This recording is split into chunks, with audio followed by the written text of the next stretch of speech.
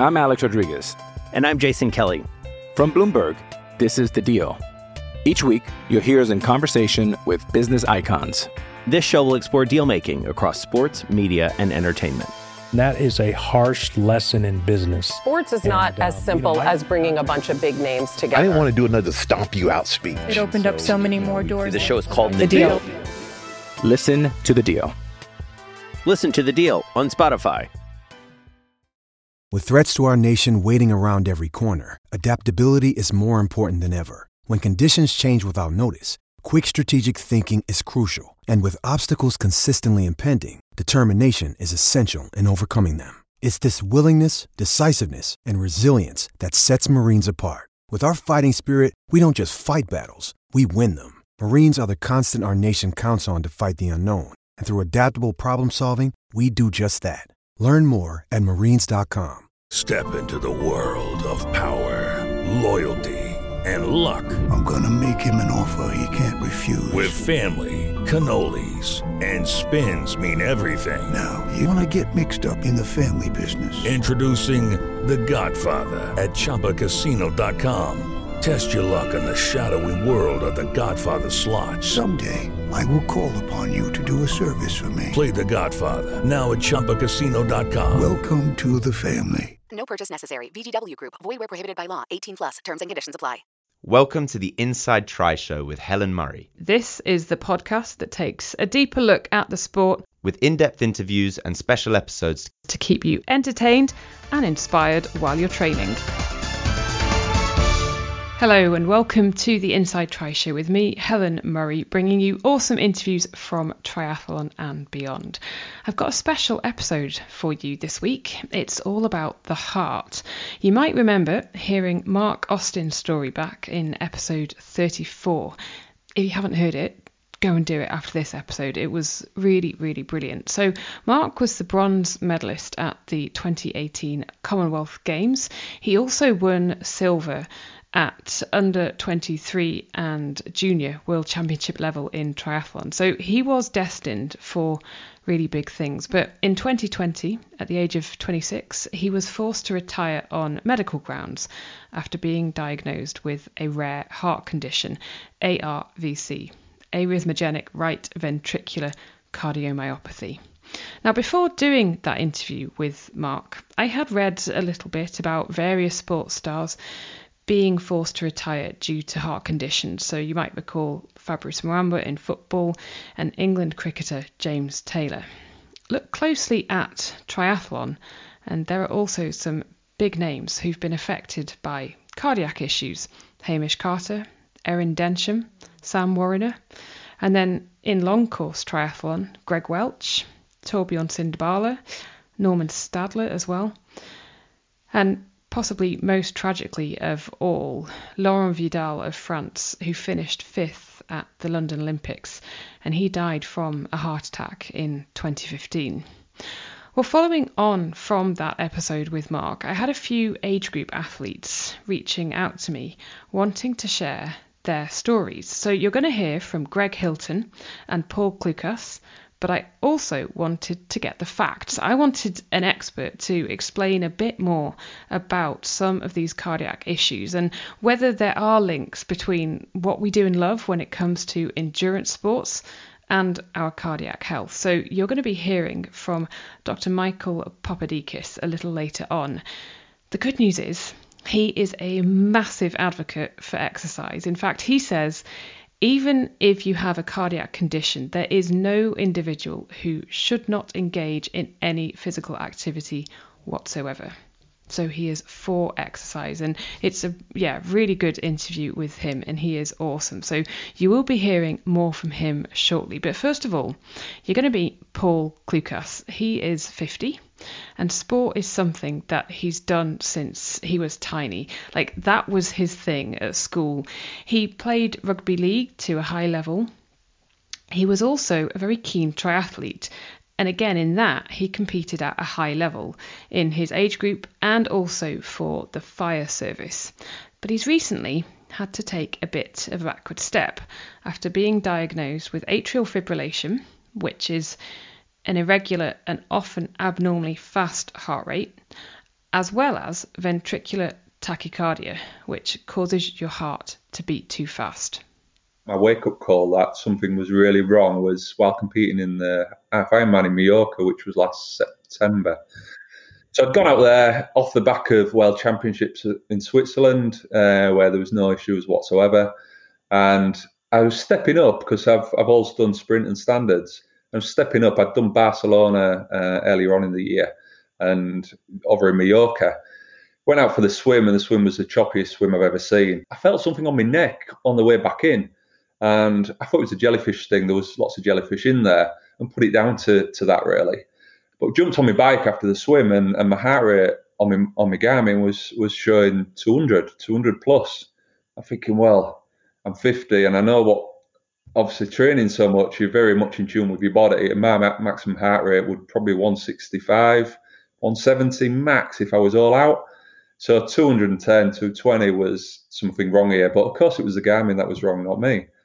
It's easy to blame your equipment because you become this non-believer. How can that be the truth? So yeah, the Garmin was wrong. So I continued for 90k in probably what I know now as in atrial fibrillation. So my heart was basically out of rhythm at the top. And did you feel like, because sometimes if your heart rate monitor says one thing and I don't know, you maybe don't feel like it is that? Did you feel like you were almost like gasping for breath and really, really pushing hard and everything like that when your heart rate was saying, 210? The only thing I felt was absolutely no power whatsoever. So I got on and again, training to a certain power ratio with power meter on my bike. I knew what power I should be able to push over that distance. And suddenly I couldn't push the power and my legs felt really empty. So it felt like I was had no energy whatsoever, which just didn't make sense for doing a swim only and being, at the peak of my fitness almost at this point. So it was kind of strange. I couldn't work it out, but my mind was saying, no, it'll be all right. At some point, it'll kick back in. You'll be okay. So in hindsight, yeah, I should have stopped because something really wasn't right. But you tend to ignore those signs, and I did. And then I after the 90k, got into transition and thought, something not right here, but maybe I can run it off. Why, when you look back? Typical triathlete. Yeah, but you're not in that mind frame. You're not reflecting. You're not being rational. You're just doing what you do. And, it's like, well, no, because the other mindset we tend to have as crazy triathletes is, never give up. Don't be defeated. So it's like, I'm not going to let this beat me. Crazy. It sounds crazy in the light of day, but I ran the half marathon with a heart rate of 200 plus. How I'm still stood up, I don't know. Yeah. And it didn't, your Garmin, stayed that high all the way through. Yeah. Well, here's the thing that I should have listened to, because it went from my Garmin on my bike computer to my wrist, and it was still telling me the same thing. So that's two broken Garmins I've got whilst racing. Also, that I was making myself believe, but it was again feeling empty, and I was walking, running. It was just absolutely zapped any power, any energy that I had, which was really frustrating. But I just didn't want to give up. I saw that as a bigger defeat. I got to the end, and my partner who'd finished before me says, "You are absolutely white as a sheet," and I felt crap, but you don't always feel great at the end of a race anyway. You feel drained. But yeah, sat down, had a bit of a rest, and then really my heart rate came down and carried on as normal. And that's where really the almost that defiance and disbelief happens, because it was going back to normal after resting. So I was just, I'm normal again now, so I'll just crack on, and I don't need to go and get seen and find out what's going on. And when I look back in hindsight over the last year, before this, I've had really small periods of 2 or 3 seconds at a time where I felt kind of a little bit faint and my heart felt a bit fluttering. And when I've looked back on my stats on Strava, etc., you look at it and it's like, oh, my heart rate's peaked there to 190s, 200s. But again, just dismissing it. So the warning signs, I suppose, was there. I didn't know what there was because I didn't even know this was a thing. So I've carried on, and part of kind of sharing my story, and I share it in blogs, is to raise that awareness that actually, if things aren't feeling right, get checked over. Don't keep pounding away. Get checked over because things might not be right. And you realised that things were definitely not right earlier in 2020, didn't you? Yeah, certainly did.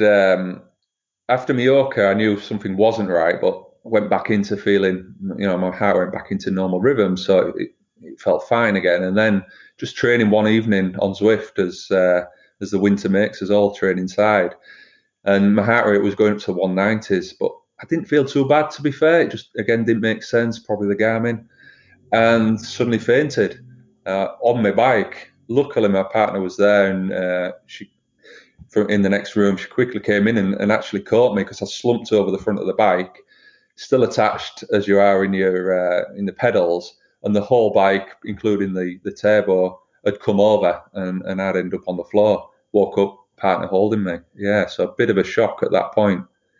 So you'd literally gone over the handlebars and tipped the bike over? The whole bike went over with me, and my feet were still attached when I woke up, saying, "What's happened? What am I on the floor for?" Not knowing what had gone on.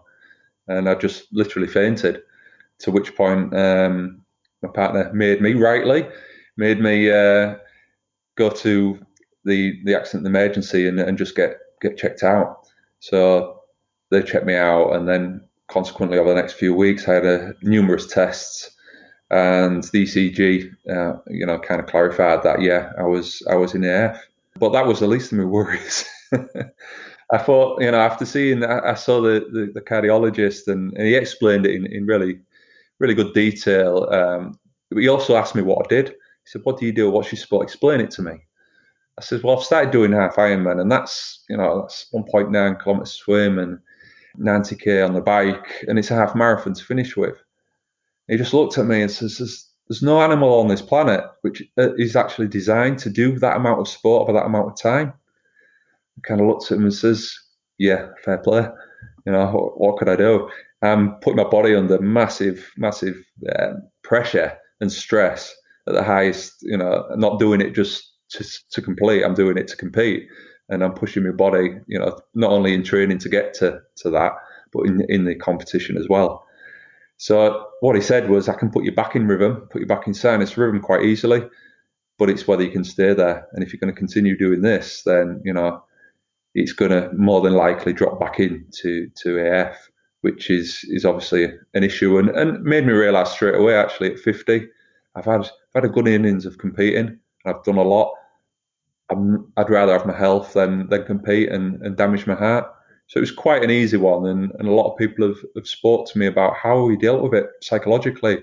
It's all right physically, but this is what you do. I said, "No, this doesn't define me. This is something I do.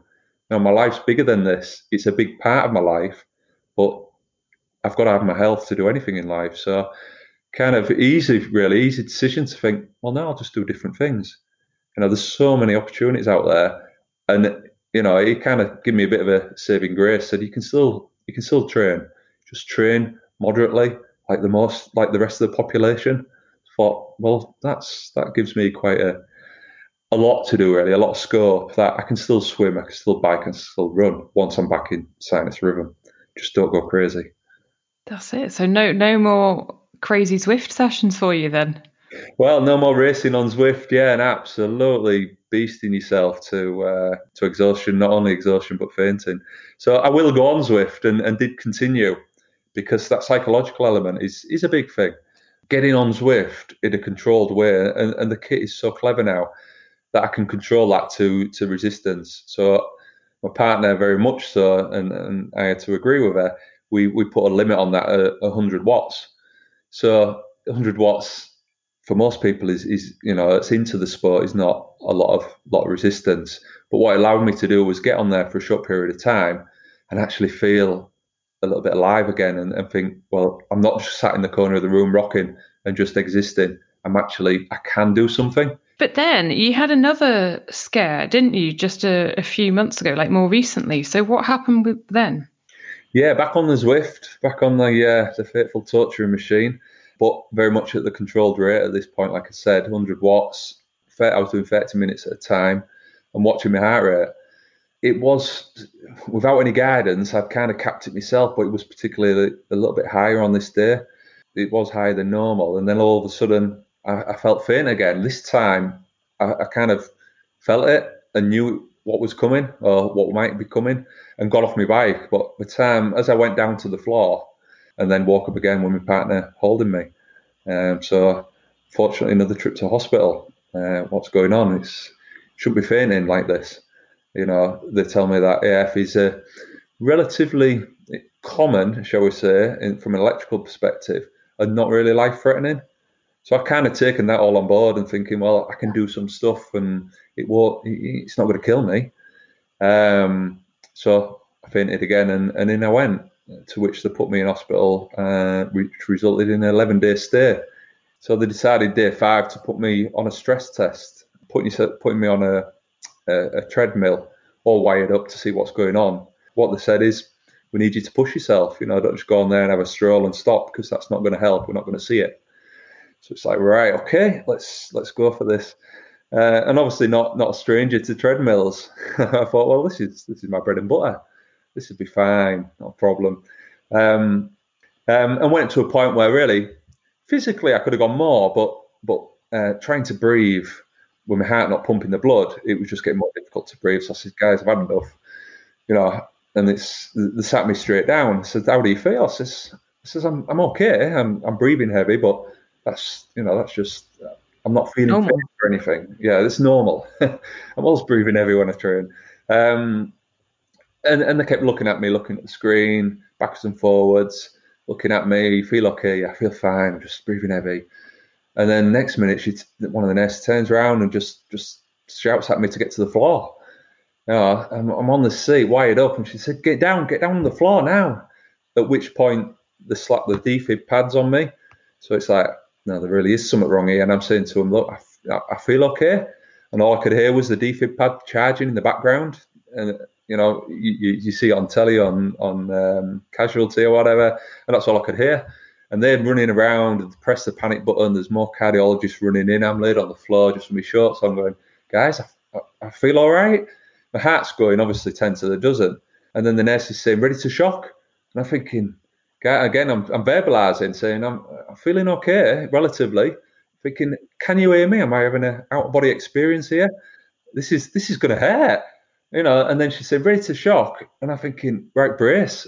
And if you can imagine, I'm laid on the floor and I'm literally got my body now stiff, thinking they're going to press the button and this is going to hurt like hell. I mean, as I mentioned, I'm a firefighter, so I know a little bit about the medical side of things and the shocking and what that's and like. And normally people would be very out of it when they're shocked.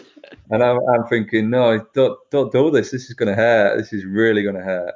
And then the last second, and later I found the nurse had the finger on the button ready to press. At the very last second, the cardiologist shouted, stop, no, he's coming out, stop. So they didn't press it, but God, I think I went through it mentally and almost physically had to brace and felt like I was just about going to have that. To which point I was so relieved that I'd come out of whatever I'd come out of and whatever I'd been in, God only knows. I said to him, what is it? What we found? He said, it's VT. VT has been making you faint. At least we know what it is and we can treat it now. I says, right, okay. And because I'd been reading from my first diagnosis quite a lot about AF, VT does fit into that in a lot of the reading. So I knew what VT was, but immediately started reading a bit more once I got onto the ward. And VT is ventricular tachycardia? Yes, that's right. So basically, as I spoke earlier about the top of the heart not beating properly, what can happen to the bottom of the heart is the ventricles are the important bits that push the blood out, the oxygenated blood out, and allow us to do what we do. That can go into a fibrillation. So that can be not as it's supposed to. So consequently doesn't pump the blood around the body. But you've probably only got a couple of minutes until that kind of says enough's enough and cardiac arrest. And that's why they had me on the pads ready to push the button, because they was expecting me to go into cardiac arrest.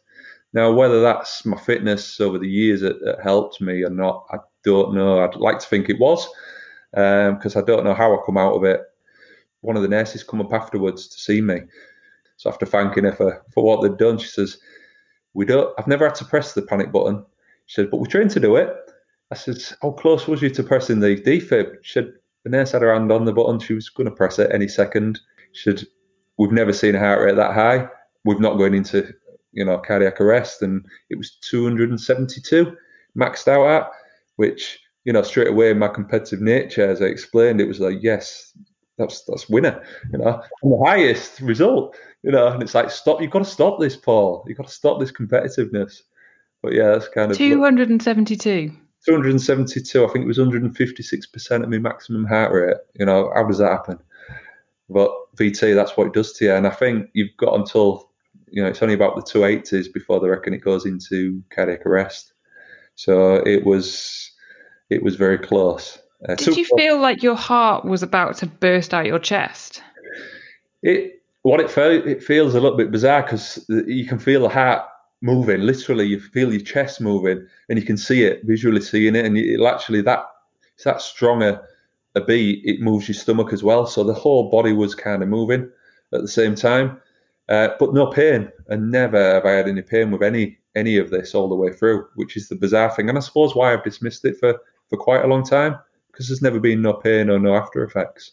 And like I say, I've got to 50 and abused my heart to quite an extent, or certainly made it work hard for quite an extent. Yeah, it does make you think there may be quite a lot out there. But just people doing age group stuff like myself, I've had friends, after I put it out on my blogs, say to me, I've been feeling like you and not really understand what it is. I need to go and see somebody because, it's worrying me now. And quite a lot of what I do, certainly in my blogs, is to raise that awareness so that people actually know it's a thing, and then they've got a choice. I didn't have a choice because I didn't know it existed. When they said to me, you've got AF, it was, well, what's that? Not saying I would do anything different, and certainly have no regrets, but at least I'd have a choice and may do a couple of things different. Paul, have you had any advice for anyone else listening to this? What would it be?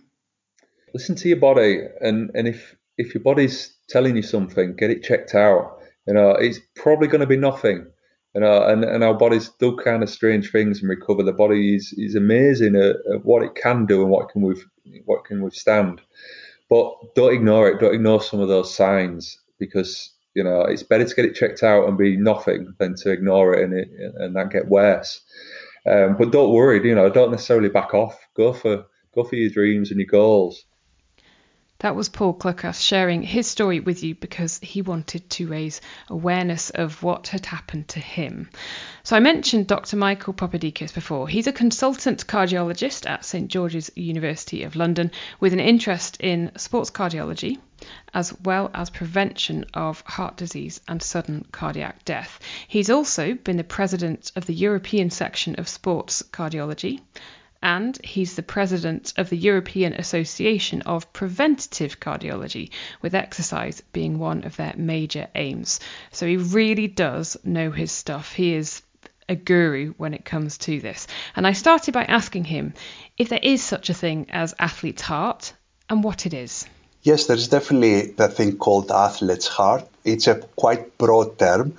Essentially what happens is that when someone exercises on a regular basis, then their heart, their cardiovascular system as a whole, the heart and the different arteries and veins will adapt. Now, if I had to summarize to you how the heart adapts, I will say to you that all four chambers become bigger, they dilate. The muscle wall of the heart thickens a bit, and the heart muscle looks a bit more spongy than usual when a doctor has a look of your heart with an ultrasound scan. The other thing that happens, and your audience will have observed, is that the heart rate tends to go lower. A high endurance athlete may be running a baseline heart rate of about 40 to 50 beats per minute, compared to an untrained individual who usually lies between 60 and 70 beats per minute. And that's simply because the heart is a more efficient pump. So they're able to push across the body with every time the heart pumps more blood volume. And as such, although someone who is untrained may have to do the same contraction about 70 times, an elite athlete can do that with about 40 to 50 times maximum. So yes, definitely there is an athletic adaptation. And the important thing about the athletic adaptation, Helen, is not only that it exists and your audience should be aware of, but also my colleagues should be aware of it as well. Because we've seen it in many occasions that those cardiac adaptations are reflected, as we said, on the pulse rate that your GP may take for a completely different reason and see a heart rate of 40 beats per minute and start getting concerned. And there are plenty of cases that one investigation brings the next one, and eventually you end up with a diagnosis. So is athlete's heart then, is it a thing to be worried about, or is it just a normal part of, if you're an endurance athlete, that is the adaptation that happens to the heart? It's a normal variant. It's exactly what happens to the heart with exercise. How much your heart adapts, it will depend on what sort of exercise do you do. And you're predominantly interested in endurance training and how many hours of that endurance training you do. Endurance athletes are the individuals that are more likely to have significant adaptation of the heart, and the sort of adaptation that may cause confusion with conditions that may predispose to heart disease and sudden cardiac death. It's important, however, to highlight that the great majority of athletic individuals, even endurance athletes, will exhibit adaptation of the heart that falls well within physiological limits that we doctors use when we evaluate a regular patient, forget the athletes. Okay, and quite often at the time of the London Marathon every year, or sometimes you might hear about in an Ironman, someone sadly dying suddenly in the swim. Are they just really unfortunate circumstances? The majority of them will be unfortunate circumstances in that the exercise itself, for the great majority of individuals, has not caused the issue, okay? Exercise in some cases may be the trigger in someone who has an underlying condition. And that's very important to highlight. The other important thing to highlight is that although we are used to think of those unfortunate events of a cardiac arrest or a sudden cardiac death as an extremely rare event, the reality is that it is more frequent than we previously thought. And that's why we, as the European section of sports cardiology, encourage people to have at some point in their life a screening regarding their heart. I'm Alex Rodriguez. And I'm Jason Kelly. From Bloomberg, this is The Deal. Each week, you'll hear us in conversation with business icons. This show will explore deal-making across sports, media, and entertainment. That is a harsh lesson in business. Sports is not as simple as bringing a bunch of big names together. I didn't want to do another stomp you out speech. It opened up so many more doors. The show is called The Deal. Listen to The Deal. Listen to The Deal on Spotify. Hey, it's Kaylee Cuoco for Priceline. Ready to go to your happy place for a happy price? Well, why didn't you say so? Just download the Priceline app right now and save up to 60% on hotels. So whether it's Cousin Kevin's Kazoo Concert in Kansas City, go Kevin, or Becky's Bachelorette Bash in Bermuda, you never have to miss a trip ever again. So download the Priceline app today. Your savings are waiting. Go to your happy place for a happy price. Go to your happy price, Priceline. To have a screening, could you just go to your doctor and say, look, please, I'm planning on doing X or Y. Can you just check that my heart's ticking all right, please? Yes, you can go to your doctor, to your general practitioner. Obviously, we'll have to keep in mind that they are overwhelmed most of the time, particularly during this COVID-19 pandemic. So it may vary as to how keen they are to offer that screening for you. We do a lot of screening as well. I work very closely with a charity called Cardiac Risk in the Young, that they advocate for screening of all young individuals, and we do screenings up to the age of 35 years.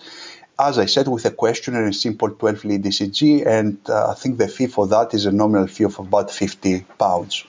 A good investment if you're going to know, if you are going to be susceptible. 50 quid's nothing.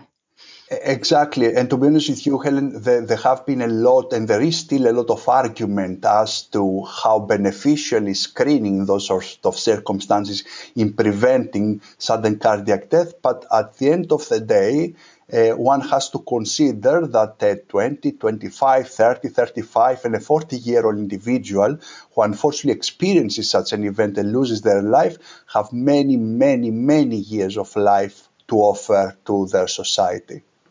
Are there more issues amongst males compared to females? Most definitely, and we've seen it consistently throughout the literature from data that come from many different countries around the world. Males tend to be more prone to sudden cardiac death compared to female athletic individuals. They tend to die more from the conditions that we're looking for in younger people, like inherited conditions that can be passed on from one generation to the next. And also we know that even when we go to the older ages, what we will call the veteran athlete, those over the age. What is veteran? So, that's an arbitrary definition. I'm in the veteran age range now, the tender age of 43 years.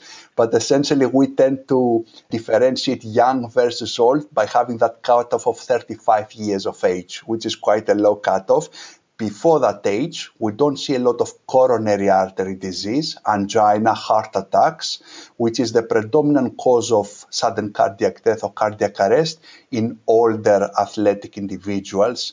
In the younger ones, we've got those inherited conditions that someone carries in their gene and they never know about it until they experience an arrhythmia or such an event. So that's how we define veteran athletes. Even in the veteran athletes, we do see, and there are arguments regarding the impact of exercise in terms of coronary artery disease, in terms of arrhythmias such as atrial fibrillation that your audience may have heard, or even what they've called before, and there was an argument about an exercise-induced heart muscle condition called ARVC.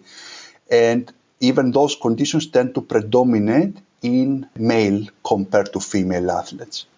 Do we know why? No, we don't know exactly why. Regarding coronary artery disease, we know that even in the general population, males are more prone to it. Females are protected by the increased amount of estrogen in their circulation, particularly until menopause, and they tend to develop coronary artery disease about a decade, maybe a bit more later, compared to male individuals.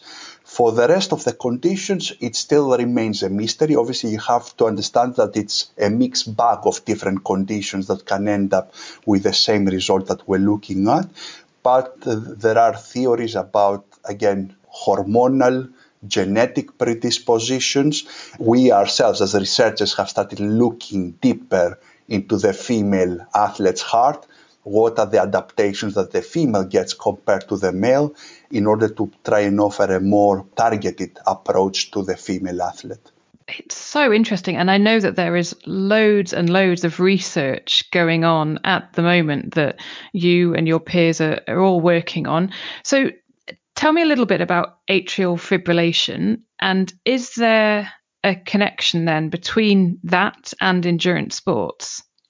So atrial fibrillation is an irregularity of the heart rhythm. Usually your heart has 4 chambers, 2 at the top and 2 at the bottom. The 2 at the top, which are the weak chambers, they are the ones that essentially electricity gets generated. And then it spreads throughout your heart and makes your heart pump blood around your body. Now, this process is usually fairly regular. You've got a pacemaker that contracts and sends an electrical impulse on a regular basis. In atrial fibrillation, what happens is that you've got multiple different centers firing all together.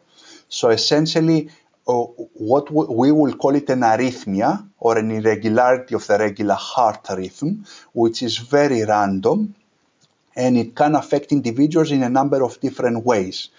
It's highly variable how individuals get affected. It's highly variable how athletes get affected. The extremes of the spectrum will be someone who's completely asymptomatic and they go to their GP for a checkup of something completely irrelevant. The GP takes their pulse and realizes that it's very regular. He does a ECG and he diagnoses atrial fibrillation.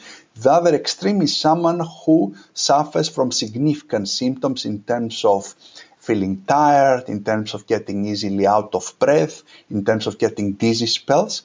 And in between, obviously, we've got a large gray zone.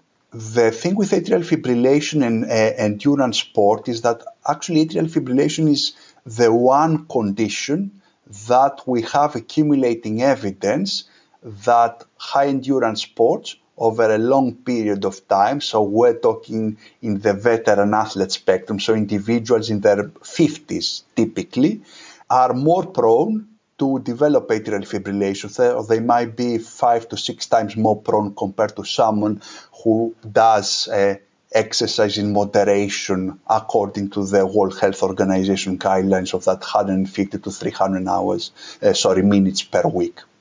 What are the symptoms then? How does someone know? Let's say it's a triathlete listening to this. They've been doing triathlon for 10, 15 years. How do they know if they've got it or if something's going to happen? So typically, high endurance athletes will report 2 symptoms. One is they may report palpitations, feeling that the heart is fluttering, and they may typically develop that at nighttime, not actually during exercise, okay? And that happens because what we call increased parasympathetic tone, what means is that the heart is controlled by nerves in our body that fire, and when the parasympathetic system fires a lot, the heart slows down quite a bit. And that tends to happen particularly when we go to sleep, and that's why our heart rate slows down during sleep and picks up again when we wake up. So typically they may get woken up at night with a feeling of palpitations, okay? The other thing that athletes may describe is a sudden loss of energy. If they're running or cycling, for example, they may describe that they hit a wall. What will happen is because the heart goes into this irregular heart rhythm, and in a way they lose a bit of that oomph, that blood volume that the heart ejects every time it contracts. They're able to feel it as a loss of energy, and they're not able to perform as well as they used to before, or that they just go on and then suddenly lights off in that the energy is gone and they're unable to continue. Is it a dangerous thing? So if someone is feeling those palpitations at night, what should they do? Well, if someone has new symptoms, and the good thing with endurance athletes is that they know their body very well.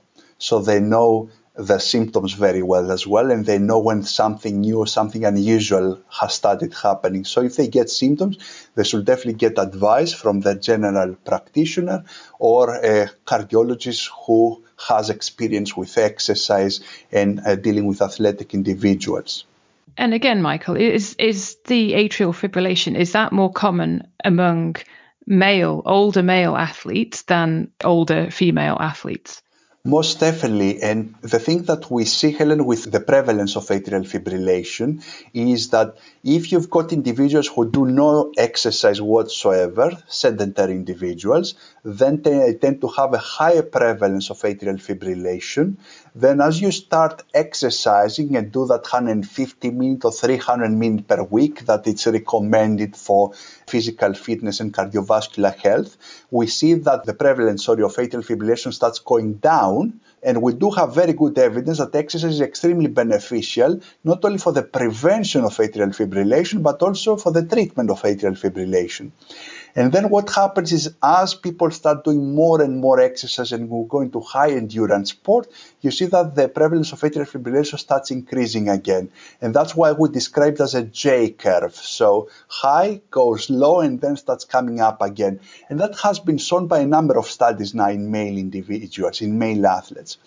However, we need to be a bit careful when we transfer that data to the female athlete because we don't have such strong evidence of that J sort of curve in the female athlete. So we know that similar to males, they do get the benefit when they go from sedentary to moderate exercise, but we haven't quite shown yet that if they start going to endurance sport, they tend to increase their chances of getting atrial fibrillation. Can it be treated? So if you are diagnosed with it, can you carry on doing your swimming, your biking, your long runs, your marathons, your ultra runs? The short answer to your question is that it can be treated. However, there will be a number of things that we'll need to address. And endurance athletes need to be evaluated by a specialist. They'll have their ECG, they'll have the ultrasound scan of their heart, and then that specialist will be able to assess the degree of cardiac adaptation they have undergone. I said, for example, to you before that the chambers of the heart tend to dilate, and we know that there is a particular chamber, the top chamber, that creates the electrical impulse called the atrium. And the more dilated that atrium is, the higher your chances of getting atrial fibrillation or getting recurrence of atrial fibrillation. So an individual needs to be assessed by a specialist, and then they need to have a number of conversations. First conversation is about exercise. Exercise in moderation is definitely beneficial for atrial fibrillation.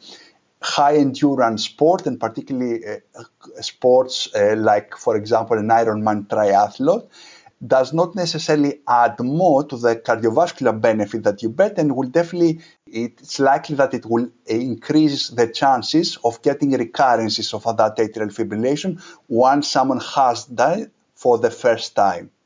So there is a conversation to be had about the amount of exercise that the individual continues to do. And as you realize, that's a two-way dialogue. You need to consult with the athletes, see what they perceive as quality of life, how important exercise is for their quality of life, and what sort of exercise they wish to do. The second thing that you need to do is just to ensure, after testing the athlete, that their heart rate doesn't go too fast because of the atrial fibrillation, either at rest or when they're exercising. The third thing that you need to do is assess the risk of a clot. What happens with atrial fibrillation is because the top chamber is beating very regularly, the blood is not circulating as well as it should do in that particular chamber, and there is a risk of a small clot being created because of that. And that's, if that clot travels north and blocks one of the arteries in the brain, then that's what we call a stroke. So it's important that you assess the different risks that that athlete may have and assess what's the risk of stroke. For the great majority of athletic individuals who are otherwise fit and well, with no history of diabetes, high blood pressure, or other heart issues, the likelihood is that the risk is going to be small, particularly for the younger ones, and by younger I mean less than 70 years old. And then the last thing you need to do is explain the options regarding what's the best possible treatment. We can potentially go with medication if necessary to control the heart rate, or more advanced treatments which involve an invasive procedure in order to try and get the heart back into the regular heart rhythm. I guess with any of those treatments, it's completely down to the individual. Like any medical circumstance, it's all about the individual, isn't it? Exactly. It's all about the individual, and it's also about the assessment that the specialist does of that particular individual. Myself, I belong to a more conservative school in that I don't get anyone to have any puncture or get a catheter in their heart unless I've got good evidence that they get atrial fibrillation on regular occasions, it impacts on their quality of life, and they're going to benefit from such an intervention. And the other thing that we always have to consider, Helen, is that atrial fibrillation is a chronic condition, in that once you had it for the first time, the likelihood is that that's something that will follow you throughout your life. Yes, someone may go and do an ablation and put a catheter in and treat the atrial fibrillation, but the expectation is that whether that's in a year or 10 years or 15 years time, it's something that will probably reoccur. Let's hear now from Greg Hilton. He's 53, having started triathlon at the age of 50 after being inspired by the Brownlee brothers. So I'd cycled since the age of 18 and run a bit and played field hockey, if you've got any American listeners, as opposed to English hockey. So yeah, that was me. Yeah. So I don't do things by half. So I got fully into it. I thought I might as well get a coach and learn how to do this properly. What happened then? So you got into triathlon, and then tell me about your story. I think I just entered a local sprint triathlon called Nidderdale Triathlon. And that was my kind of tester at the end of 1 year. So then I thought, right, I like this. So I did a bit more, 2 more sprints, I think, a couple of Olympics. About the second year, I started to get some what I would call weird heart rate readings.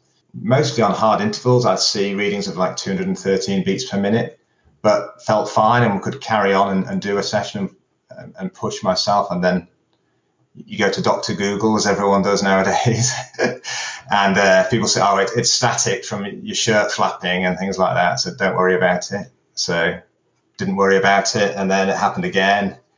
So then I thought, like, maybe it must be the technology. So I got a different strap, and then I got a different heart rate monitor, and it was still coming and going. I felt out of breath, but I was riding up a hill quite hard, so I thought, should be out of breath, really. Didn't feel ill, didn't feel lightheaded, didn't ever stop, always cycled home, whatever. Sometimes I was doing a swim at lunch and then the bike in the evening, and, thought it was all fine. Yes, I went to see a local specialist who's done quite a lot of work with sports people, and he said he does see it a lot in endurance athletes. He put me on a portable ECG for a day, and he told me to go and do some hard hill intervals, and he did see it happening, which is atrial fibrillation is what he called it. And then it would die down, and it was okay, and nothing happened overnight. So he said, it's not dangerous per se. I'm young in a heart age, basically. So he said carry on and just keep an eye on it.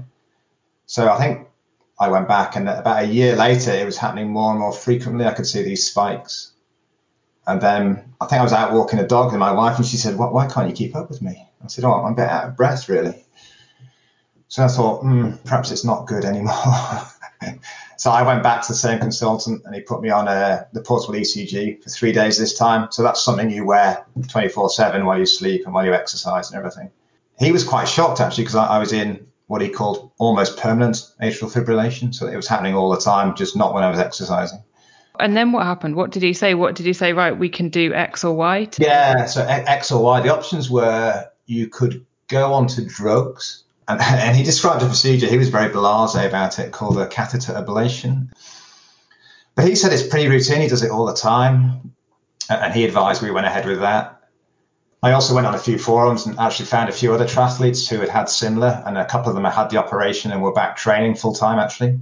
One guy was still doing Ironman and stuff like that. So I thought, okay, let's give this a go. And at the time, did you even, was that even on your mind? Did you think, well, I'd like to be competing again? Or were you just like, I just want to be able to walk the dog without getting out of breath? I thought at the time, I'll just, pop in and have this done and I'll be fine. I'll just carry on as before. And this was in February 2019. I think I had my first operation. So I came out of that, and obviously my poor wife was a bit distraught because she was told it'd be a 2-hour operation, and 6 hours later she came in to see me. So yeah, I think at that point I started to think perhaps this is a bit more serious than I first thought. And as a super healthy 50 or early 50s, someone in their early 50s. So when all of this happened, would you have been doing 10 to 15 hours a week of training? Yeah, I think 10 to 12 is probably my average. And what do your weeks look like now? I have more rest days. I've never done a double session. I do Zwift if the weather's awful. And I've done a few of the races there. I keep an eye on my heart rate. If it gets close to what my max is, I don't push much more than that. Do you miss not pushing yourself, or have you come to terms with it? So after I actually ended up having 2 operations, because after the first one, I think I lasted February to July, and then it came back again just randomly overnight. So the consultant, he called it a touch-up. And it's after that second operation, my wife said, look, I don't want you to compete anymore. And I thought, chatted to a few people, and my brother said, look, at your age, you've got nothing to prove to anyone. Just enjoy life. So that was kind of that. I sold all my race bikes and thought, I'm definitely not going to compete. I told myself, I'll just go and do a sprint triathlon for fun. And then my wife said, you can't do things for fun, you'll get competitive. So yeah, no, I've kind of resigned myself to that. I still hope to play competitive hockey if I can sort this knee issue out, which is something completely independent. So yeah, I think it's okay. Age 53 now, so enjoy life. I went and walked the 3 Peaks with my wife, which I've always wanted to do. So I'm still getting out and about. But just not doing that high intensity stuff. Yeah, just not that high intensity stuff. I think I'm a lot more attuned to my heart now. When I lie on my pillow, I can hear my heartbeat, which I never could do before, or it didn't trigger anything anyhow. And the medical team, they've obviously said, do carry on doing exercise. Like, that's important. My consultant runs half marathons, stuff like that. I did sit him down and say, look, for me, exercising, I'm going to do a half-hour time trial flat out. max heart rate? And he went, nah, don't do that. that was the kind of steer we got. So like, don't push your heart to the max for extended periods. But he was happy with most other things we talked about. That was Greg Hilton sharing his story. Now, the point of this is really not to cause panic or anything like that. It is just to make people aware and raise a bit of awareness. And those thoughts are echoed by Dr. Michael Papadakis, who has some really good advice. So if you're listening to this now and you are like you in your early to mid 40s, let's say you have been doing running since you're a teenager, you've never had any kind of symptom at all, would you just say, look, it's a good time, just go and get yourself checked out, or just crack on and don't worry unless you get like those palpitations? There's nothing to worry about. Well, I don't want to to concern individuals unnecessarily, and I don't want anyone to think that I'm trying to get individuals to come and see a sports cardiologist like myself. As a general rule, I am pro prevention. And as I said, I've just been elected as the president of the European Association of Preventive Cardiology, so I'm all for prevention. On the other hand, we need to keep it reasonable. If someone has been exercising all their life and they're doing well and they never had any symptoms, those are the individuals that are least likely to have an underlying heart disease, particularly, as you said, in someone who's in their 40s and 50s and they never had any issues whatsoever. On the other hand, yes, I do think that prevention is good, and I do recommend individuals who ask me that they do have that checkup, which can be particularly useful in order to ensure at the end of the day that you're getting the maximum benefit at the minimum potential risk from the exercise that you're doing. And that's what we're trying to achieve. Yeah, totally. And I guess the overriding message is exercise is good for the heart. Exercise is extremely good for the heart, and not only for the heart, but for everything else in your body and your mental health. So that's a very important message. That's the overriding message. And as we all know, Helen, exercise, unfortunately, is one of the most underutilized medicines that we've got in our armamentarium in order to treat a number of different conditions in the cardiology field and outside the cardiology field. And that's something we've been fighting for with a loud voice, because at the end of the day, even if you've got a cardiac condition, there is no individual that should not engage in any physical activity whatsoever. It just how much of that physical activity they're able to do safely. And building on from that, endurance sports like triathlon, like running, actually, it's thumbs up for them as well. Yes, it is thumbs up for them as well, because as I said, the majority of individuals, they're not going to develop coronary artery disease. They're not going to develop atrial fibrillation. They will not have an underlying heart disease that may pose a risk to them. And they're going to gain benefits in terms of their cardiovascular health, in terms of the quality of life, in terms of their mental health, in terms of the longevity of their life. And there are studies out there that clearly tell us that high endurance athletes tend to live longer compared to individuals who are sedentary or exercise in moderation. Because at the end of the day, as you know, Helen, it's not just about how much exercise you do, it's also the overall lifestyle which goes with that exercise, and that has to do with nutrition and a lot of other things that athletes address very well.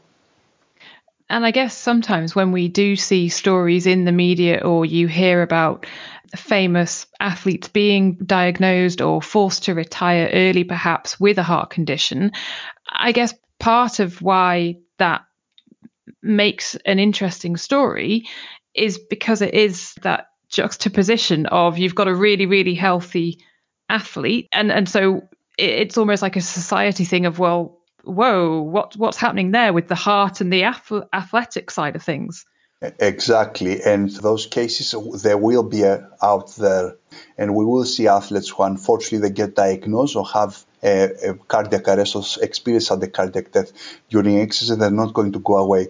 And that's why my belief in preventive cardiology and screening, particularly the younger individuals, holds true, because at the end of the day, I can tell you that from the large screening program that we do in young people, where we screen in excess of 35,000 individuals per year in the United Kingdom, 1 in 300 will have a condition that has the potential to cause a problem. So it's important at the very least that they're aware and they're managed as appropriately, so they are able to engage in the physical activity and exercise they want to do.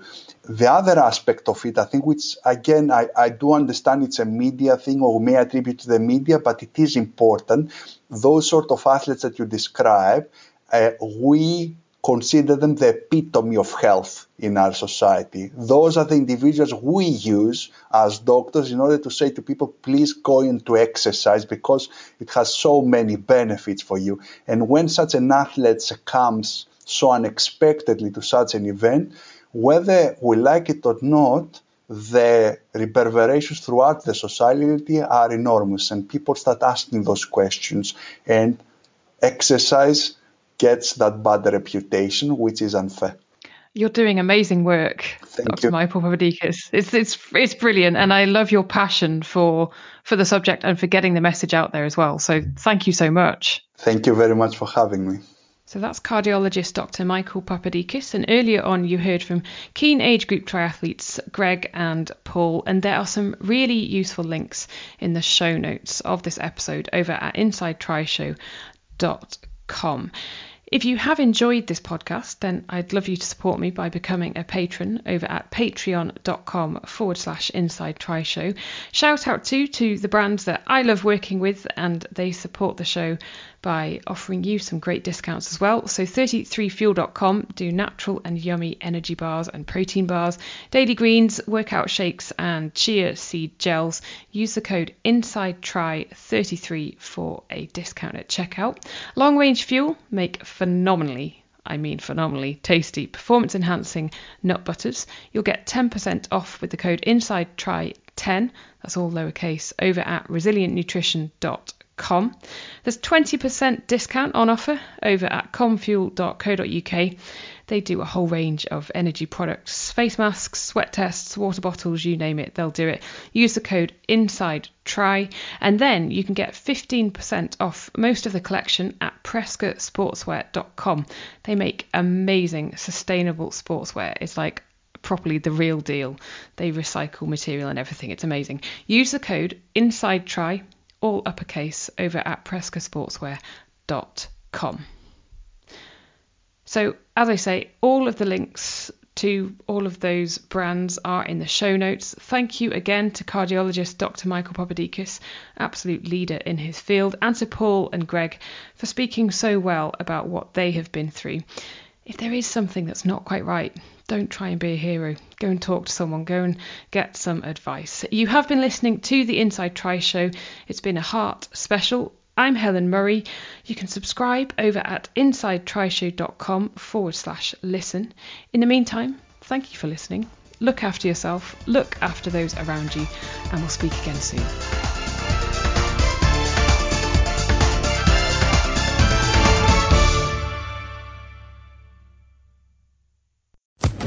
Social Podcast Network.